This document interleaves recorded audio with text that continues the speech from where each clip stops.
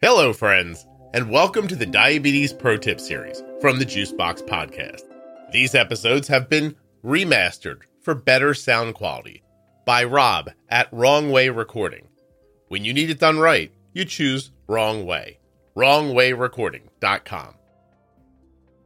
Initially imagined by me as a 10-part series, the Diabetes Pro Tip series has grown to 26 episodes. These episodes now exist in your audio player between episode 1000 and episode 1025. They are also available online at diabetesprotip.com and juiceboxpodcast.com. This series features myself and Jennifer Smith. Jenny is a CDE and a Type 1 for over 35 years. This series was my attempt to bring together the management ideas found within the podcast in a way that would make it digestible and revisitable. It has been so incredibly popular that these 26 episodes are responsible for well over 500,000 downloads within the Juicebox Podcast. While you're listening, please remember that nothing you hear on the Juicebox Podcast should be considered advice, medical or otherwise. Always consult a physician before making any changes to your healthcare plan or becoming bold with insulin. This episode of the Juicebox Podcast is sponsored by Ascensia Diabetes, makers of the Contour Next Gen blood glucose meter. And they have an amazing offer for you. Right now, at my link only, contournext.com/juicebox free meter, you can get an absolutely free Contour Next Gen starter kit. That's contournext.com/juicebox free meter. While supplies last, U.S. residents only. The remastered Diabetes Pro Tip series from the Juicebox Podcast is sponsored by Touched by Type 1. See all of the good work they're doing for people living with Type 1 diabetes at touchedbytype1.org and on their Instagram and Facebook pages. This show is sponsored today by the glucagon that my daughter carries, Gvoke HypoPen. Find out more at gvokeglucagon.com/juicebox. What's on our agenda today? We are going to talk about continuous glucose monitors. That's a big topic. It is, right? So I tell a story that I think is going to fit here in this episode. We were in my daughter's endocrinologist visit a long, long time ago, probably a decade ago. And the nurse practitioner asks me, are you going to get one of these CGMs? And that's how new the whole idea was. And I was like, I don't know what you're talking about, you know? And so she begins to tell me a story about this 17-year-old kid in the practice who loves M&Ms but can't seem to eat them without a spike. So he gets the Dexcom, which I think back then would have been the 7 Plus, maybe 10 years ago. Is that the first one with the Probably the 7? The 7, right? Because I know that in 2006 is when I got my first CGM, and the 7 was on the market along with whatever came with Medtronic, and then Abbott's Navigator had come out, and that's actually the first CGM that I had, and I loved it. It was unbelievably accurate. Yeah, I remember that one too. Yeah, so it probably was the 7 when you were considering. So there it is. So she's telling us about this thing called Dexcom. I don't know what it is. I don't know what she's talking about. The letters CGM mean nothing to me. It's like Chinese, right? I was like, it could have been any language except English. I didn't know what she was talking about. But then she tells me this story, and she says that the boy gets the glucose monitor, and he goes home to the grocery store and buys those little single-serving packs of M&Ms. But he grabs 7 of them. And the first day he goes home and he eats the M&Ms as he always would. He puts in his insulin as he always would. And he watches his blood sugar go up. And it kind of stays up after that. So the next day he thought, well, okay, I must need more insulin. So he gives himself more insulin and his blood sugar goes up less. So the third day he thought he had it fixed. He's like, this is it. I just need more. But he gives himself more. He barely goes up at all. But then he crashes low later.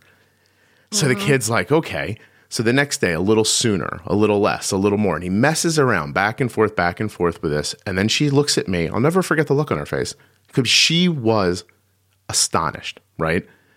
And she goes, I saw his graph. He put his insulin in, ate the candy, and his blood sugar never moved. And she's telling me a story about that. And all I could think in my mind was, well, if that's possible with that, then that's possible with anything. Like, right. That's what I left with that feeling of. Like, there's information coming back to me that can do that.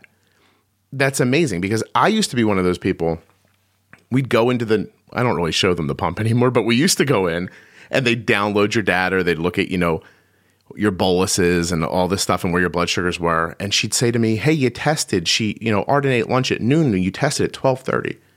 She's like, why would you do that? And I said, well, don't you want to know what's happening? Like I want to know what's happening. So it was a number of years later that she said back to me, she goes, I realize now, prior to you having a glucose monitor, she's like, you were doing it yourself. Like you were trying to act as a glucose monitor. You were figuring out what was happening, which made sense to me back then. My finger sticks prior to CGM, on average, were about 14 a day. I'd have to say that's where we were too. Because I literally, similar as you, I wanted to know where things were, not only before, but especially after, because it's a learning piece. Yeah. It's just like the M&Ms. It's how did this work or not work, and what do I need to do to make sure that it works the next time, because I like this. Right. Or I like to do this kind of exercise or whatever it is. I was so amazed just doing that. Just, it fried my mind back then, like to test and go, but she went to 300. And then 45 minutes later, she was 340, but then she fell, and like all that stuff. It was interesting information. It was valuable, but it wasn't enough. Right. Like it wasn't enough to make sense, at least for me. I couldn't make sense of it still. Because you literally, when you do finger sticks, then you have to do the connection of the dots yourself. Yeah, and I couldn't do that. There's nothing in between. I couldn't make that leap. I just couldn't figure out what, like what you're, like those gaps. Like I couldn't figure out what it was. And it's not Jurassic Park. I couldn't just use frog DNA to fill in the gaps, right? Because you see the gaps, you see what happens, and they're making babies by themselves, and it's not good. But you don't want to fill the data in with something unknown, is what I'm getting at. No. So I did as best I could. I heard her story. My goodness, I ran to get a CGM. We got the Dexcom right away. I can still remember sitting in the endo's office, right? And the nurse practitioner put it on her the first time, and Arden didn't like it. And I remember it breaking my heart. Like I remember thinking like, oh God, did that hurt? And now, with the G6, Arden honestly says like, I don't feel it at all. Feel it? Yeah.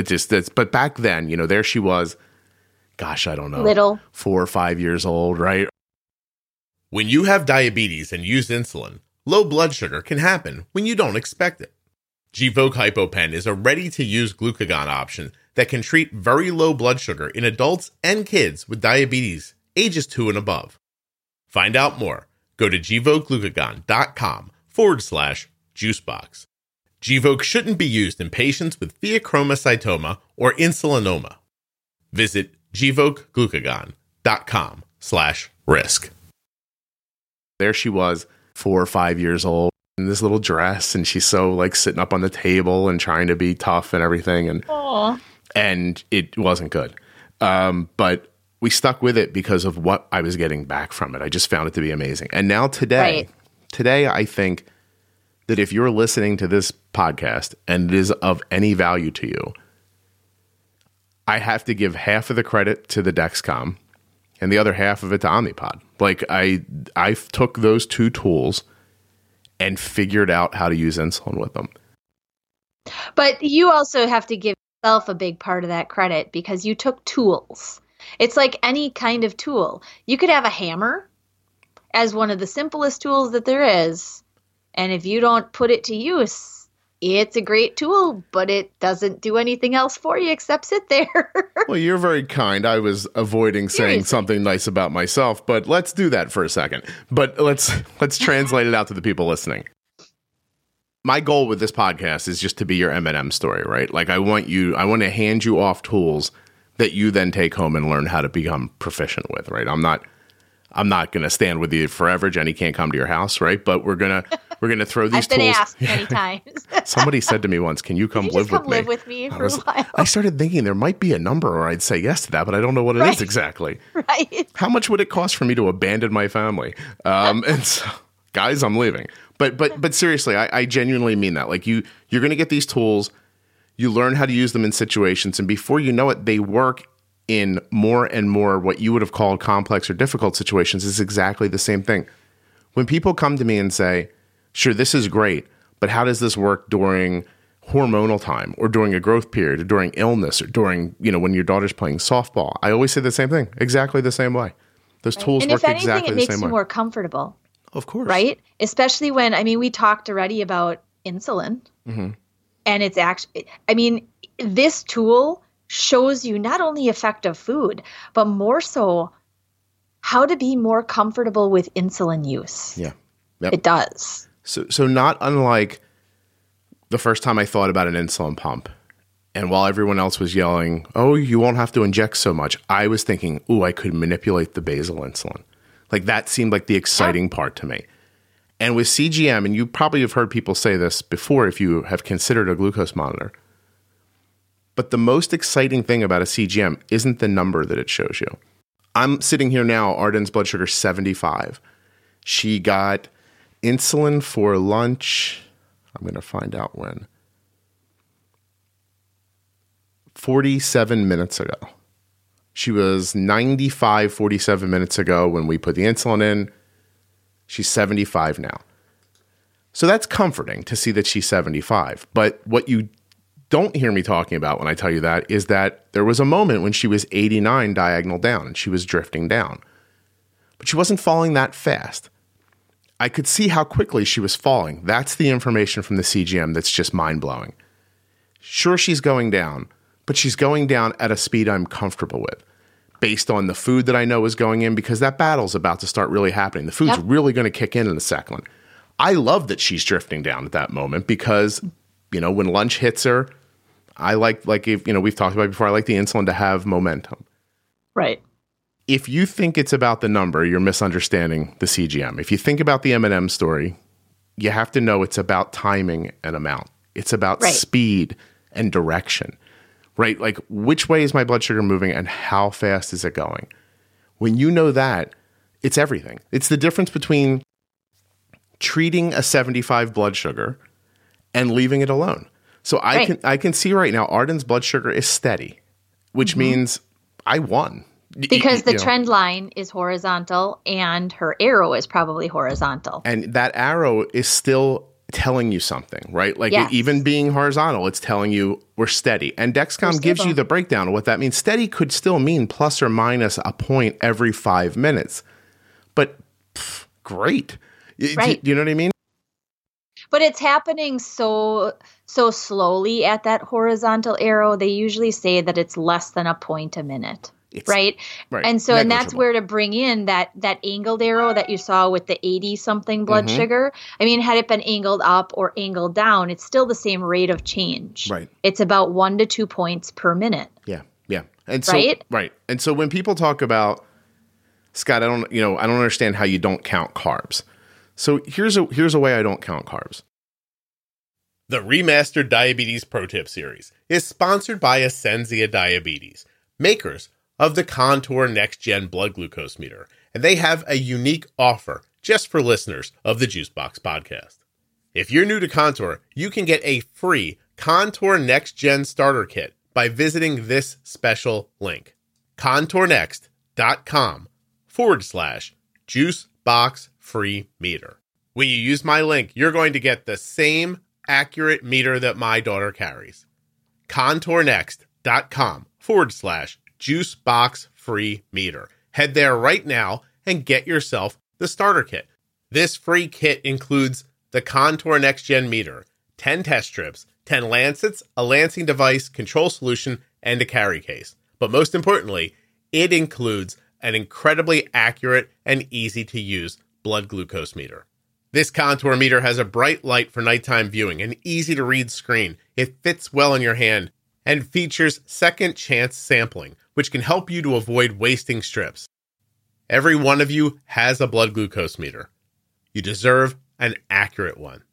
contournext.com/juiceboxfree-meter to get your absolutely free Contour Next Gen starter kit sent right to your door. When it's time to get more strips, you can use my link and save time and money buying your Contour Next products from the convenience of your home. It's completely possible that you will pay less out of pocket in cash for your Contour strips than you're paying now through your insurance. contournext.com/juiceboxfree-meter. Go get yourself a free starter kit. While supplies last, U.S. residents only. Touched by Type 1 has a wide array of resources and programs for people living with type 1 diabetes. When you visit touchedbytype1.org, go up to the top of the page where it says Programs. There you're going to see all of the terrific things that Touched by Type 1 is doing. And I mean, it's a lot. Type 1 at school, the D-Box program, Golfing for Diabetes, Dancing for Diabetes, which is a terrific program. You just click on that to check that out. Bowl for a Cause, their awareness campaigns, and the annual conference that I've spoken at a number of years in a row. It's just amazing, just like Touched by Type 1. Touchedbytype1.org, or find them on Facebook and Instagram. Links in the show notes. Links at juiceboxpodcast.com to Touched by Type 1 and the other great sponsors that are supporting the remastering of the Diabetes Pro Tip series. Touchedbytype1.org. Sure, I go historical. I look at a plate and I say, I think this is 10 units, right? But Arden had pancakes this weekend. Big, homemade, not measured pancakes. And I have a feeling that pancakes are going to be 12 units-ish.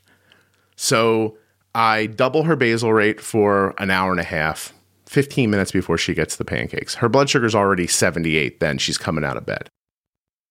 10 minutes-ish before the food starts, I do the 12-unit bolus, but I take out 1 unit that I've added from the basal, right? So now it's an 11-unit bolus. I extend it out, 80% right away, 20% over an hour. Now I'm creating kind of like that blanket of insulin like we talked about. Mm-hmm.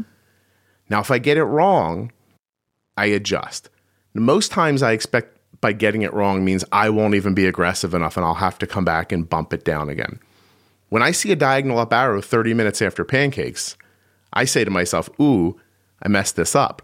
Maybe I shouldn't have extended the bolus, or maybe I should have put more up front. But anyway, I'm going to bump that arrow back down again. In this situation last weekend, I was so aggressive that I had to bail on the temp basal rate.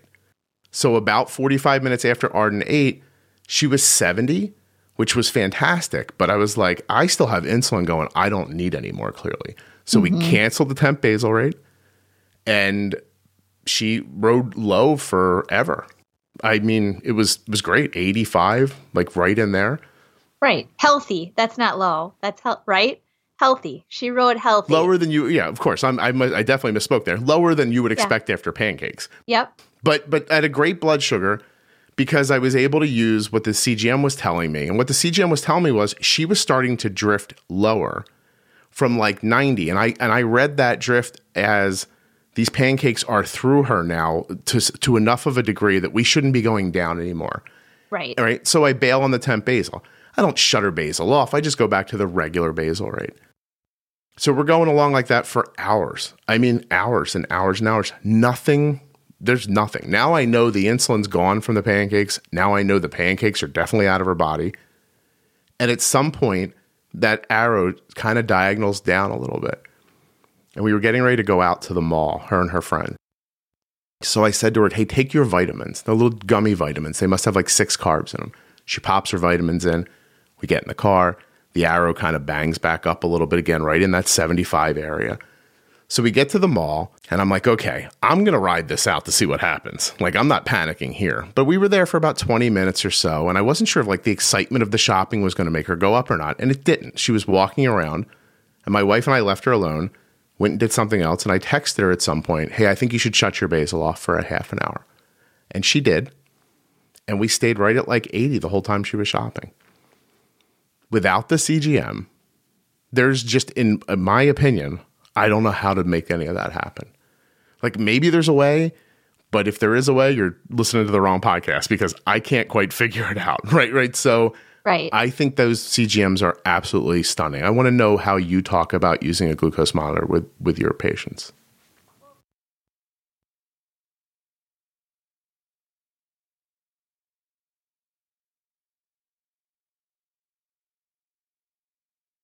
I want to know how you talk about using a glucose monitor with your patients.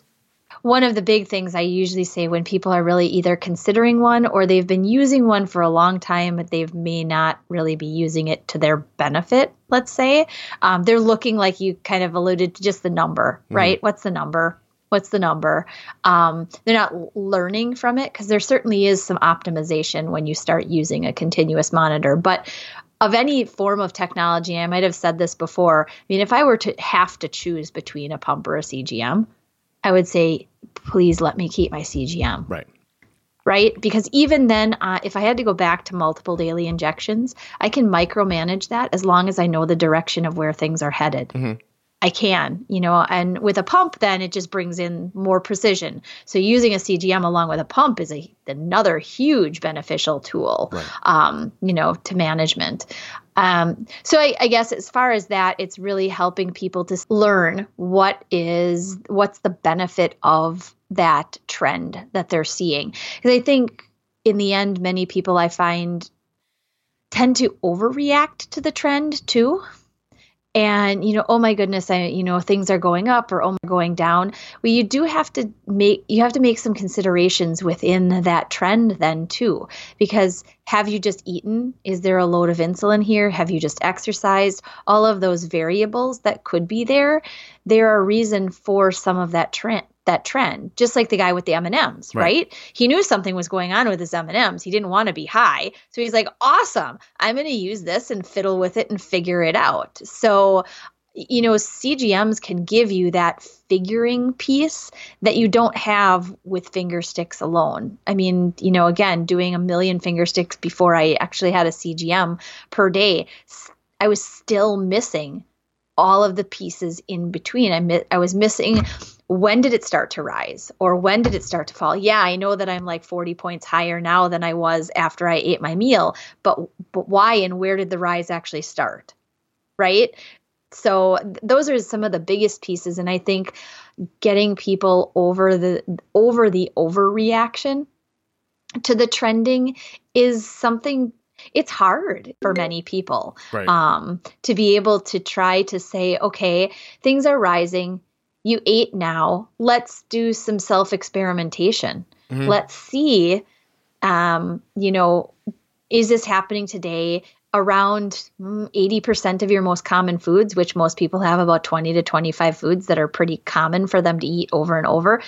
Use your CGM to your advantage. That's 85% of your management then. Yeah. Is figuring out. And that's the reason that you have, outside of not, let's say, carb counting in the real sense of doing it, you have a sense just based on the meal, because you've done it so much, you can say, this should probably be about 12 units, right. Or that's more about 5 units. I mean, Ginger actually does the same thing. Mm-hmm. She doesn't really carb count truly. She's like, this green apple that I eat every morning with peanut butter takes 2 units. Yeah.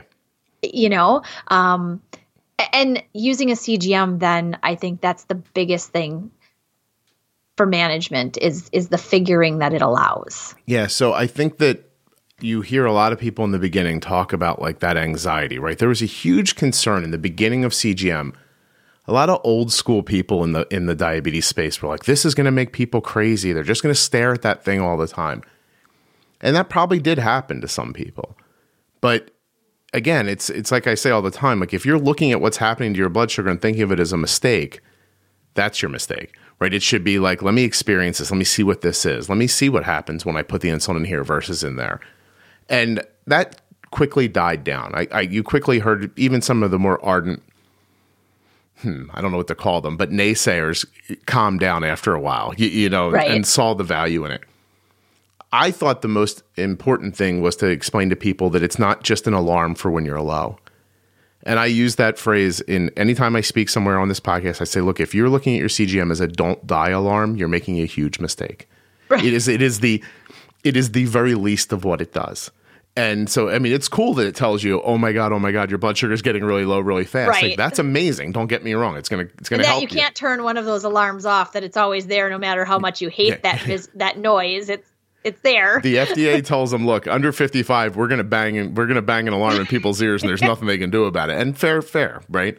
But if that's what you're looking at it as, it's incredibly short-sighted. When people say to me all the time, like, Arden's tolerances are, her low alarm is set at 70, and on my phone, her high alarm is 120. On her phone, it's 130. So I like to have if she's raising up, I like to be able to think about it for a couple of minutes before I involve her in the conversation. Sure. I don't want her beeping at 120, right? But people say, oh, it must beep all the time. it must be beeping constantly. And I'm like, no, it never beeps. And that's actually how... Don't worry, I'll get back to my thought about moving down the high Dexcom alarm after these messages from Omnipod and Dexcom. Let's start first with Omnipod, the tubeless insulin pump that Arden has been using since she was 4 years old, over a decade now. Choosing Omnipod all of those years ago was, and remains to this day, one of the best diabetes decisions that my family has ever made. And I'd like to tell you why. With Omnipod, you do not have to disconnect for activity. With a tube pump, you'll have to take your pump off to play soccer or to go swimming, to take a shower, and if you're an adult, you're having adult time, you might want to take it off for that too. But not Omnipod. Omnipod is always with you. And why is that important? Because you're always getting your basal insulin. It's a completely underappreciated idea. But when you take your pump off for a half an hour, 2 hours to go play a sport, you're not getting insulin. And sure, while you're running around, it might seem like, oh, this is fine. But eventually you're going to experience a high blood sugar from that. Getting a constant flow of background insulin is incredibly important. And only Omnipod allows you to wear their device throughout your life without having to take it off for any of the, activities that you enjoy so much. I want you to go to myomnipod.com/juicebox or to the links in your show notes or at juiceboxpodcast.com. You can do that today and absolutely for free and with zero obligation. Omnipod will send you out a pod experience kit, a free demo of the pod that you can actually hold, feel, touch, keep it in your hand, see what it is, and then wear it. You get to test drive it before you buy. It's a non-working pod. Don't worry. It doesn't have insulin in it or a cannula or anything like that, but it's an exact replica of what you'll be wearing. So you can feel the weight and the size and decide for yourself if you'd like to try it. myomnipod.com/juicebox. Now on to Dexcom. The Dexcom G6 continuous glucose monitor is, without a doubt, the Cadillac of continuous glucose monitors. Everything you hear me talk about on this podcast is predicated on the data and information that comes back from Arden's Dexcom G6. We don't need a big, long ad for this. Dexcom.com/juicebox. Get started right now. You need to see what direction your blood sugar is going and how fast it's getting there. And you want to be able to see your loved ones remotely with an Android or iPhone. Come on. Dexcom.com/juicebox. Get going today. If you've been hesitant, please trust me when I tell you there's absolutely no reason to not move forward with Dexcom. There are links for all of the advertisers at juiceboxpodcast.com or in the show notes of the podcast app that you're listening to right now. I implore you, don't wait another second. Go tubeless with Omnipod. Get the information you need from Dexcom and support Dancing for Diabetes.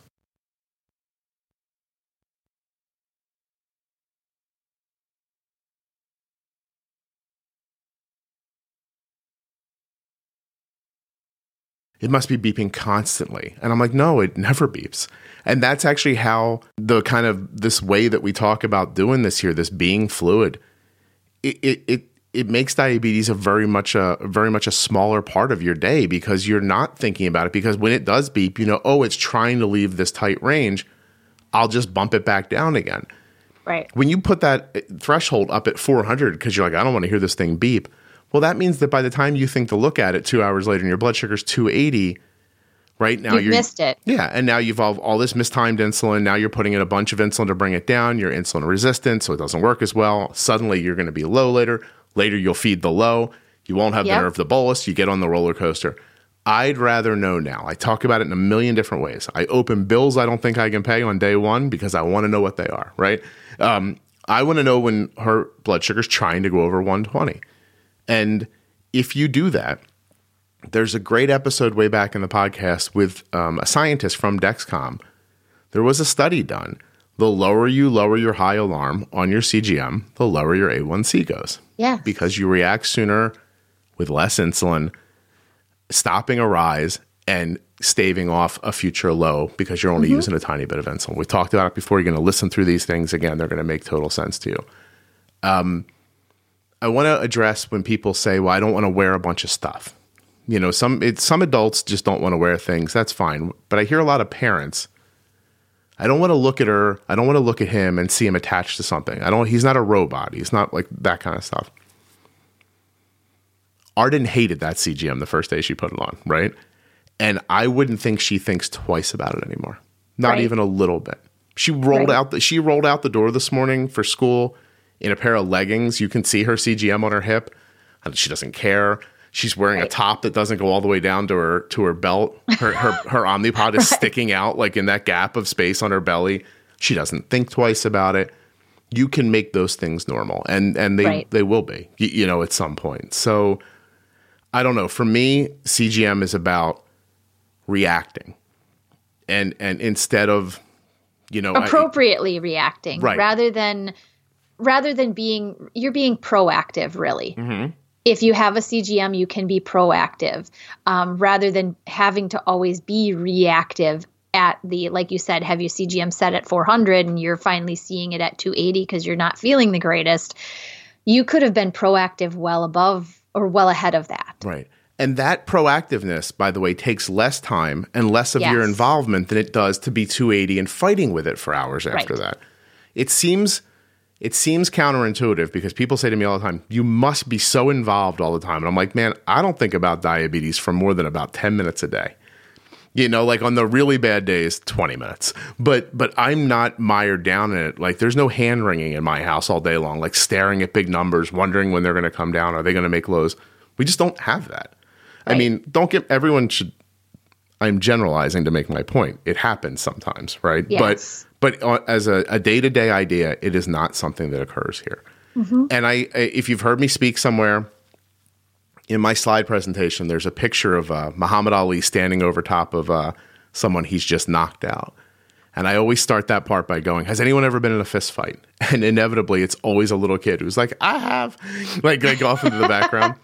And I was like, well, you shouldn't hit people. But you know, I tell people all the time, I'm like, you want to act. Like we talk about you want to react, but really you want to be able to act first, right? You want to make a decision first because besides stopping an arrow, there's the concept of cause and effect. Correct. Right? And there's this idea that, you know, people always run around yelling, well, that's just diabetes. Every time something happens, they don't understand that was just diabetes. And I always say that when you're saying, well, that's just diabetes, what you really mean is, I don't know how to use insulin correctly. Right. Right. And so your blood sugar doesn't go up to 400 because the diabetes fairy tapped you on the head. Like there's a reason. I don't know what it is, maybe. You might not know what it is, but there's a reason. So at the very least, if you act first, then with some confidence, you can say that what happened next was a result of your action. And at least you're not always covering your face in defense, like a boxer who just can't get a punch in anymore, right? Diabetes is not pummeling you in the face. You maybe you hit it too hard. Maybe you end up with a 65 you didn't mean to, but at least you know, wow, I put that insulin in here and I got to 65. Next time I'll use less.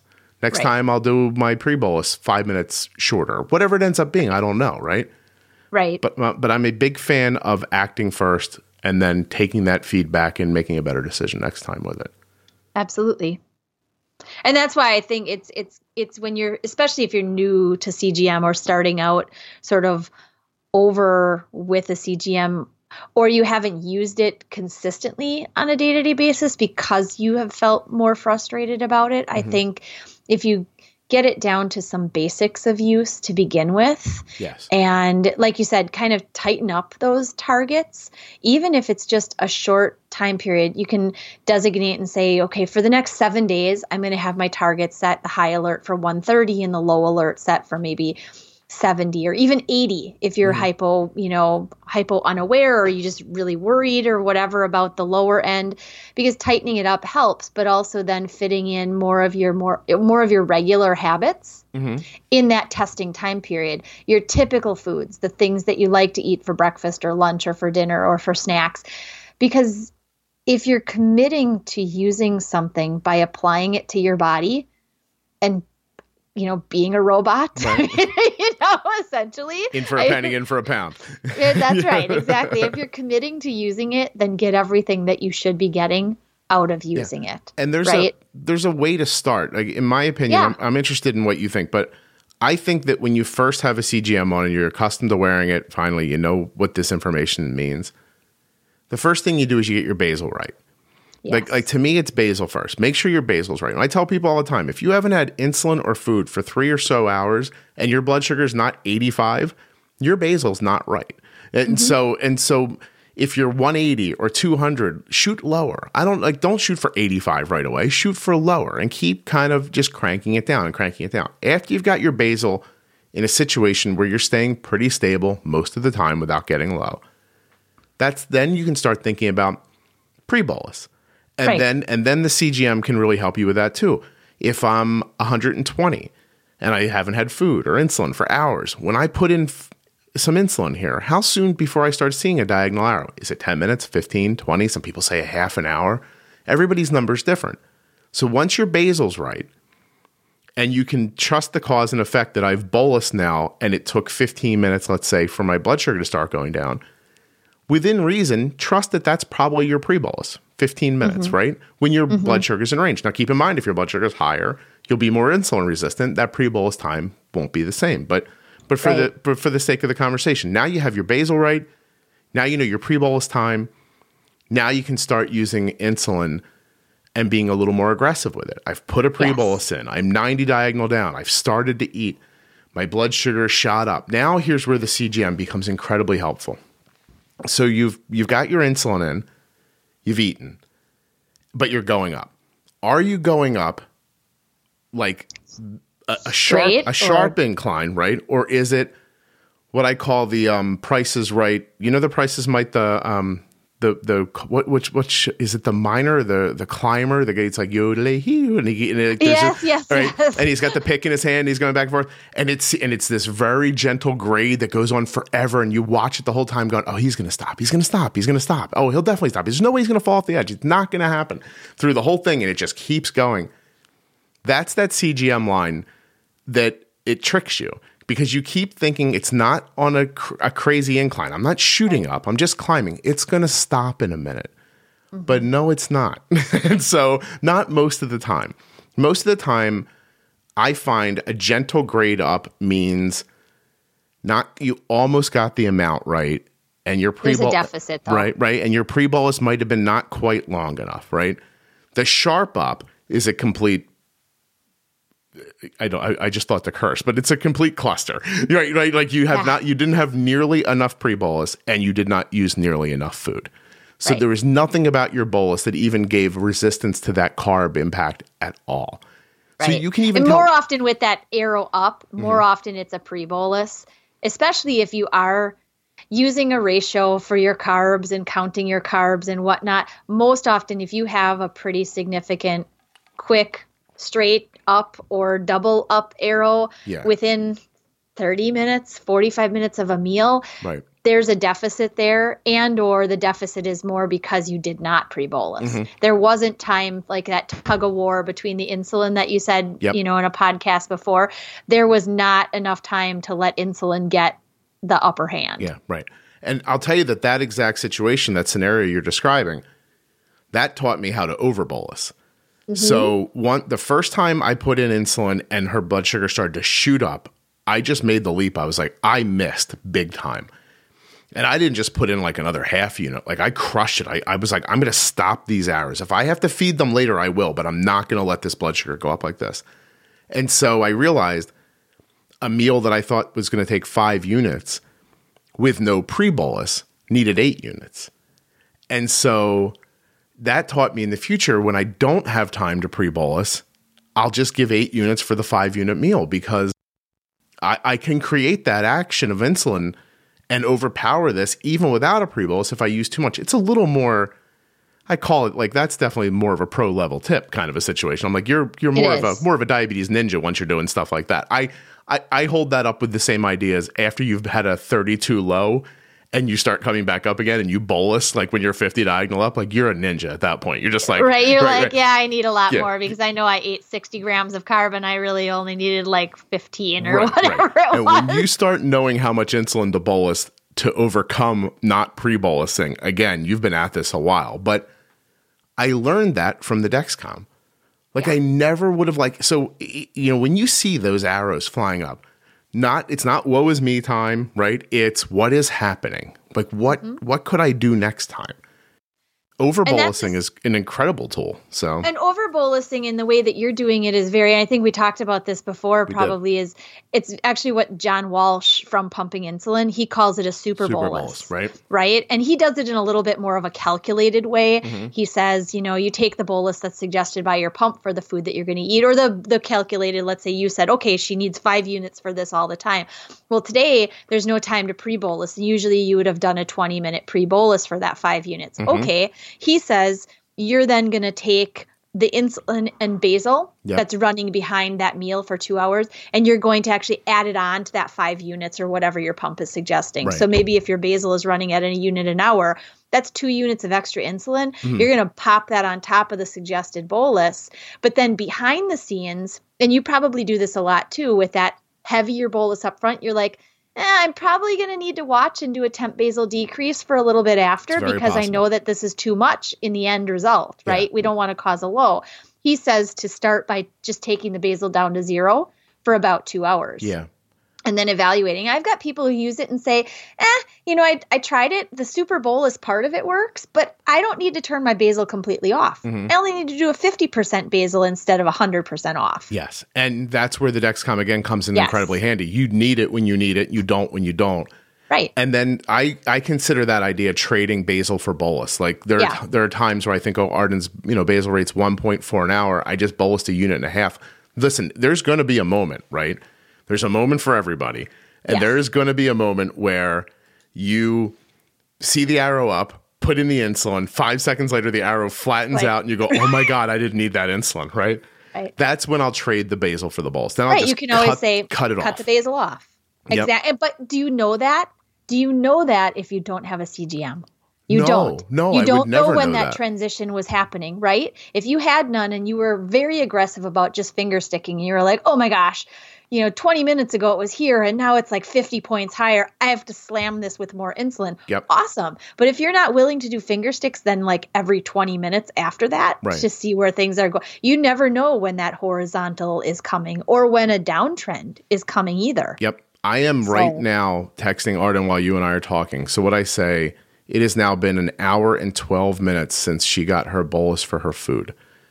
I got a little, I didn't panic, but because you and I were talking and I could see what was happening, I shut off the very tail end of her extended bolus and her temp basal. And now she's 105 diagonal up.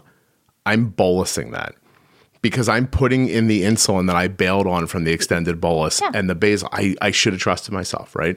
And so instead I'm putting it back again. And I will stop this diagonal up arrow around 115, 120. She'll float there for a while. We'll come back down. I expect her to be 85 by like an hour and 45 minutes from now. And the interesting thing about that too is what you're saying in terms of her management. And I know her A1C has been like in the 5% for a long time, for a long time. But the bigger beyond that, and we did a whole long podcast about A1C and kind of what that all means, right? But I think bringing in to the fact here, CGM translates into that CGM because what we're really hoping for is more gentle rolling hills within our target rather than these major rises and falls of a roller coaster.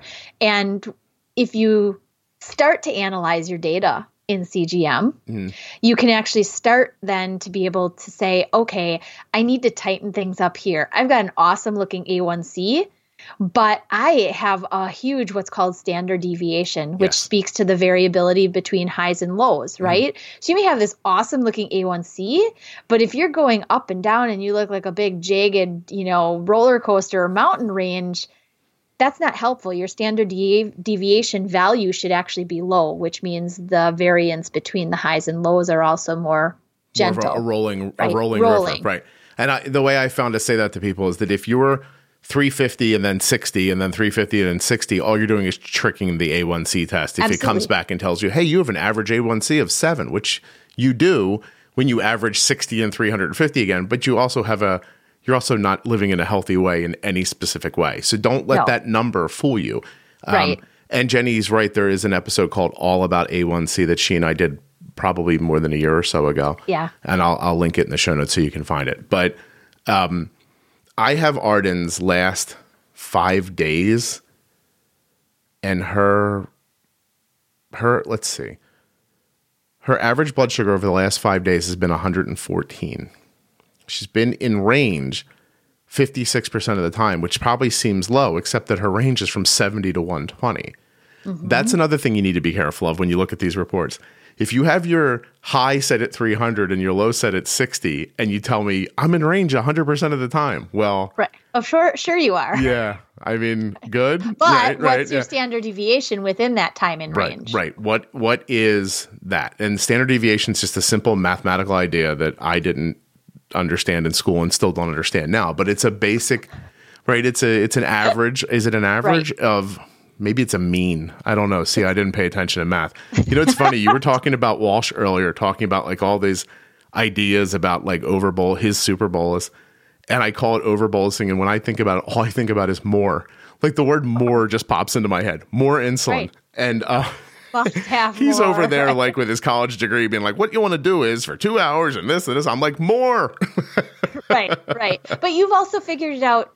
I mean, your more is not a dangerous more. It's not a random more, no. It's not a random. You've figured it out in your, this is your diabetes may vary. Mm-hmm. You've figured it out in Arden's diabetes. Right. You know how much more to give. It's not like you're slamming in 5 more units. You're like, she needs, based on experience, about a unit more. Yeah. Or she needs, based on experience, 2 units more based on what went in, what has transpired up to this point.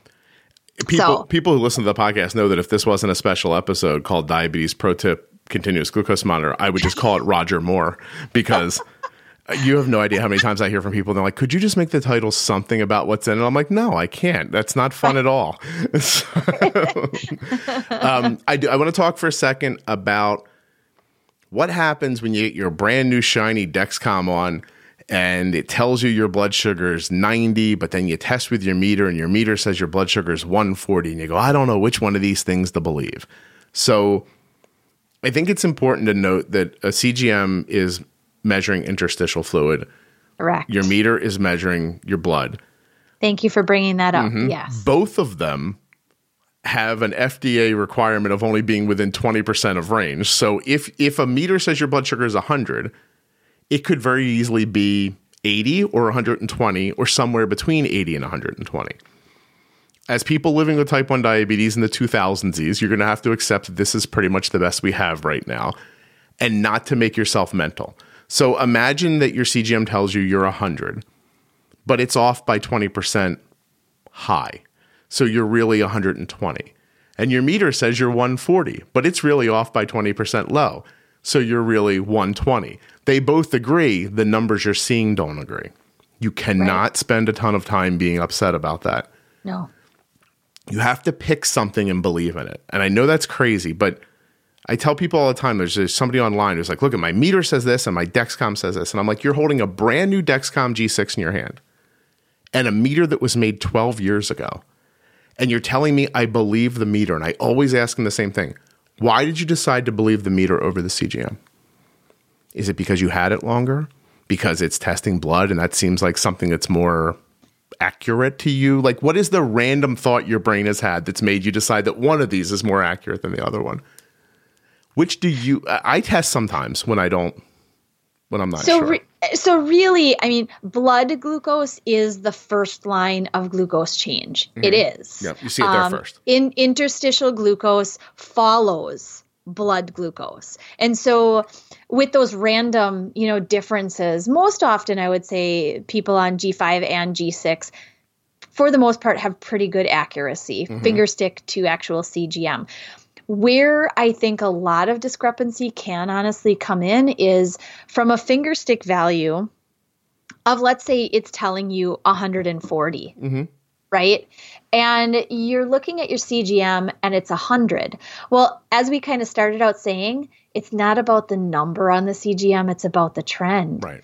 And like you do very often, you're saying, okay, now there's a trend going up. You just bolused what you missed giving before because you started to see a trend up. Yep. Well, her finger stick might actually be reflecting a higher glucose than what the CGM is showing right now because, again, glucose changes first in your bloodstream.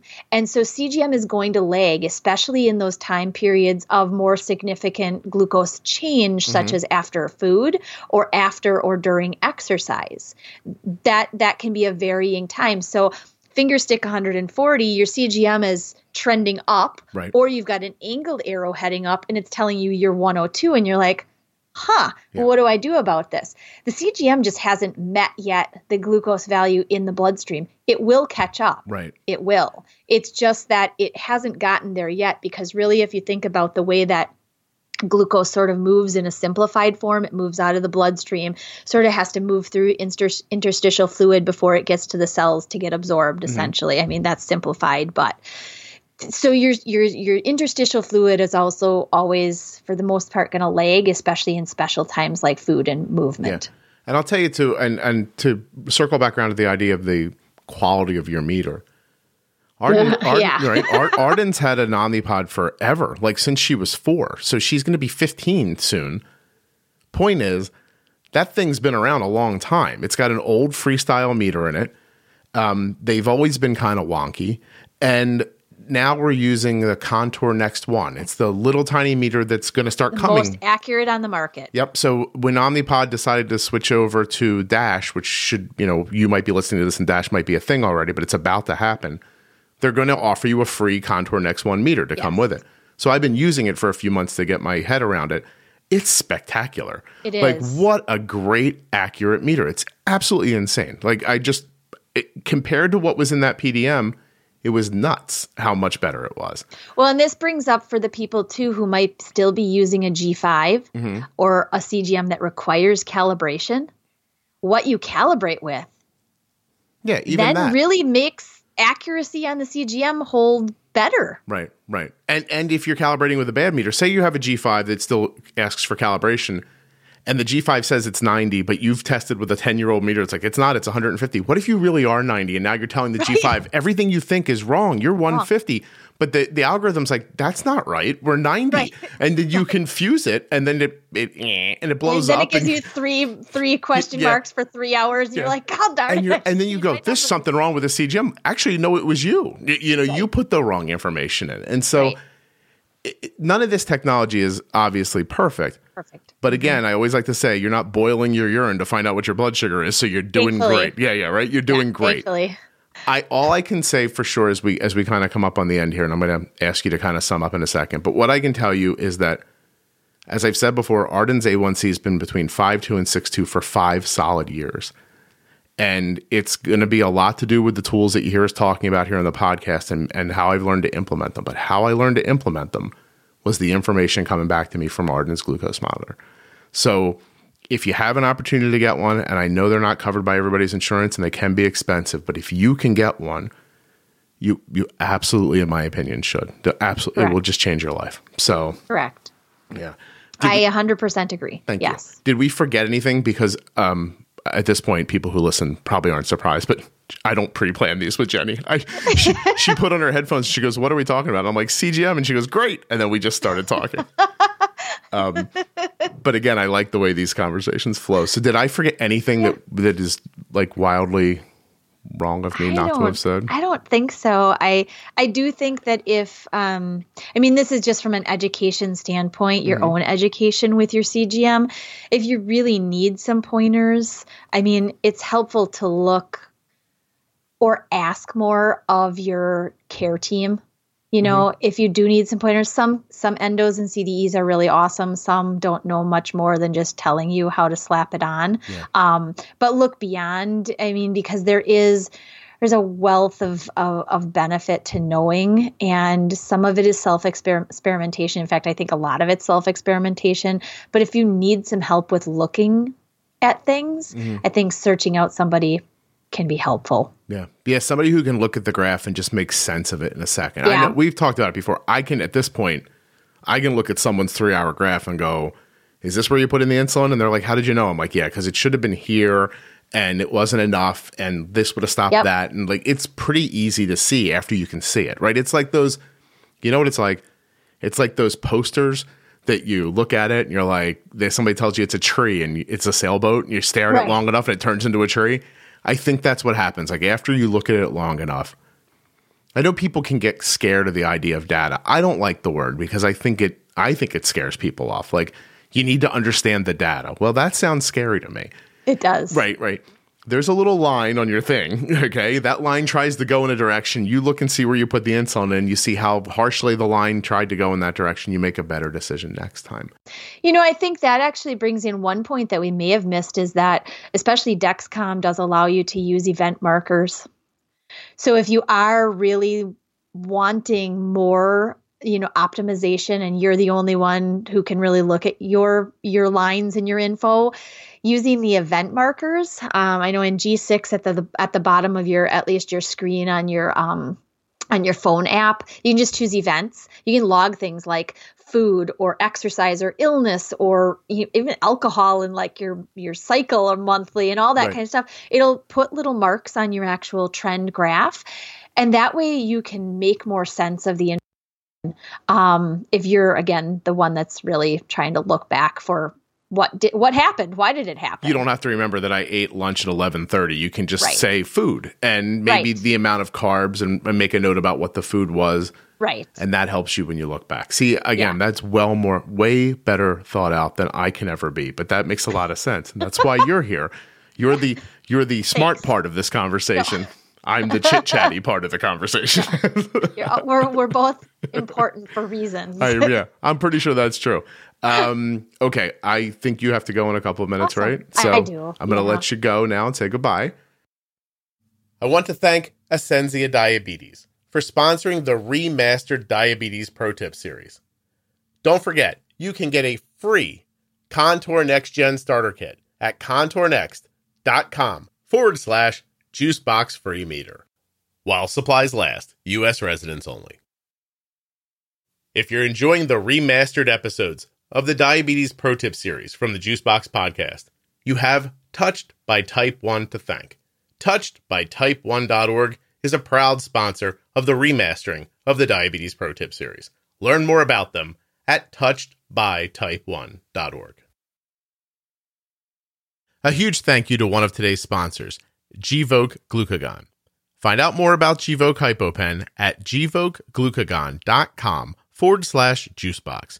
You spell that GVOKEGLUCAGON.com/juicebox. I hope you enjoyed this episode. Now, listen, there's 26 episodes in this series. You might not know what each of them are. I'm going to tell you now. Episode 1000 is called Newly Diagnosed or Starting Over. Episode 1001, all about MDI. 1002, all about insulin. 1003 is called Pre-Bolus. Episode 1004, Temp Basal. 1005, Insulin Pumping. 1006, Mastering a CGM. 1007, Bump and Nudge. 1008, The Perfect Bolus. 1009, Variables. 1010, Setting Basal Insulin. 1011, Exercise. 1012, Fat and Protein. 1013, Insulin Injury and Surgery. 1014, Glucagon and Low BGs. In episode 1015, Jenny and I talk about emergency room protocols. In 1016, Long-Term Health. 1017, Bump and Nudge Part 2. In episode 1018, Pregnancy. 1019, Explaining Type 1. 1020, Glycemic Index and Load. 1021, Postpartum. 1022, Weight Loss. 1023, Honeymoon. 1024, Female Hormones. And in episode 1025, we talk about transitioning from MDI to pumping. Before I go, I'd like to share 2 reviews with you of the Diabetes Pro Tip series, one from an adult and one from a caregiver. I learned so much from the Pro Tip series when our son was diagnosed last summer. It really helped get me through those first few very tough weeks. It wasn't just your explanations of how it all works. which were way better than anything our diabetes educator told us. But something about the way you and Jenny presented everything, even the scary stuff, that reassured me that we could figure out how to deal with this and to teach our son how to deal with it too. Thank you for sharing your knowledge and experience with us. This podcast is a game changer. 25 years as a type 1 diabetic, and only now am I learning some of the basics. Scott brings useful information and presents it in digestible ways. Learning that pre-bolus doesn't just mean bolus before you eat, but means timing your insulin so that it is active as the carbs become active, took me already from a decent 6.5 A1C down to a 5.6 in the past 8 months. I've never met Scott, but after listening to hundreds of episodes and joining him in his Facebook group, I consider him a friend. Listening to this podcast and applying it has been the best thing I have done for my health since diagnosis. I genuinely hope that the Diabetes Pro Tip series is valuable for you and your family. If it is, find me in the private Facebook group and say hello. If you're enjoying the Juicebox podcast, please share it with a friend, a neighbor, your physician, or someone else who you know that might also benefit from the podcast. Thank you so much for listening. I'll be back very soon with another episode of the Juicebox podcast. Jenny Smith holds a bachelor's degree in human nutrition and biology from the University of Wisconsin. She is a registered and licensed dietitian, a certified diabetes educator, and a certified trainer on most makes and models of insulin pumps and continuous glucose monitoring systems. She's also had type 1 diabetes for over 35 years, and she works at integrateddiabetes.com. If you're interested in hiring Jenny, you can learn more about her at that link. If you're living with diabetes or are the caregiver of someone who is, and you're looking for an online community of supportive people who understand, check out the Juicebox Podcast private Facebook group, Juicebox Podcast Type 1 Diabetes. There are over 41,000 active members, and we add 300 new members every week. There is a conversation happening right now that would interest you, inform you, or give you the opportunity to share something that you've learned. Juicebox Podcast, Type 1 Diabetes on Facebook. And it's not just for type 1s. Any kind of diabetes, any way you're connected to it, you are invited to join this absolutely free and welcoming community.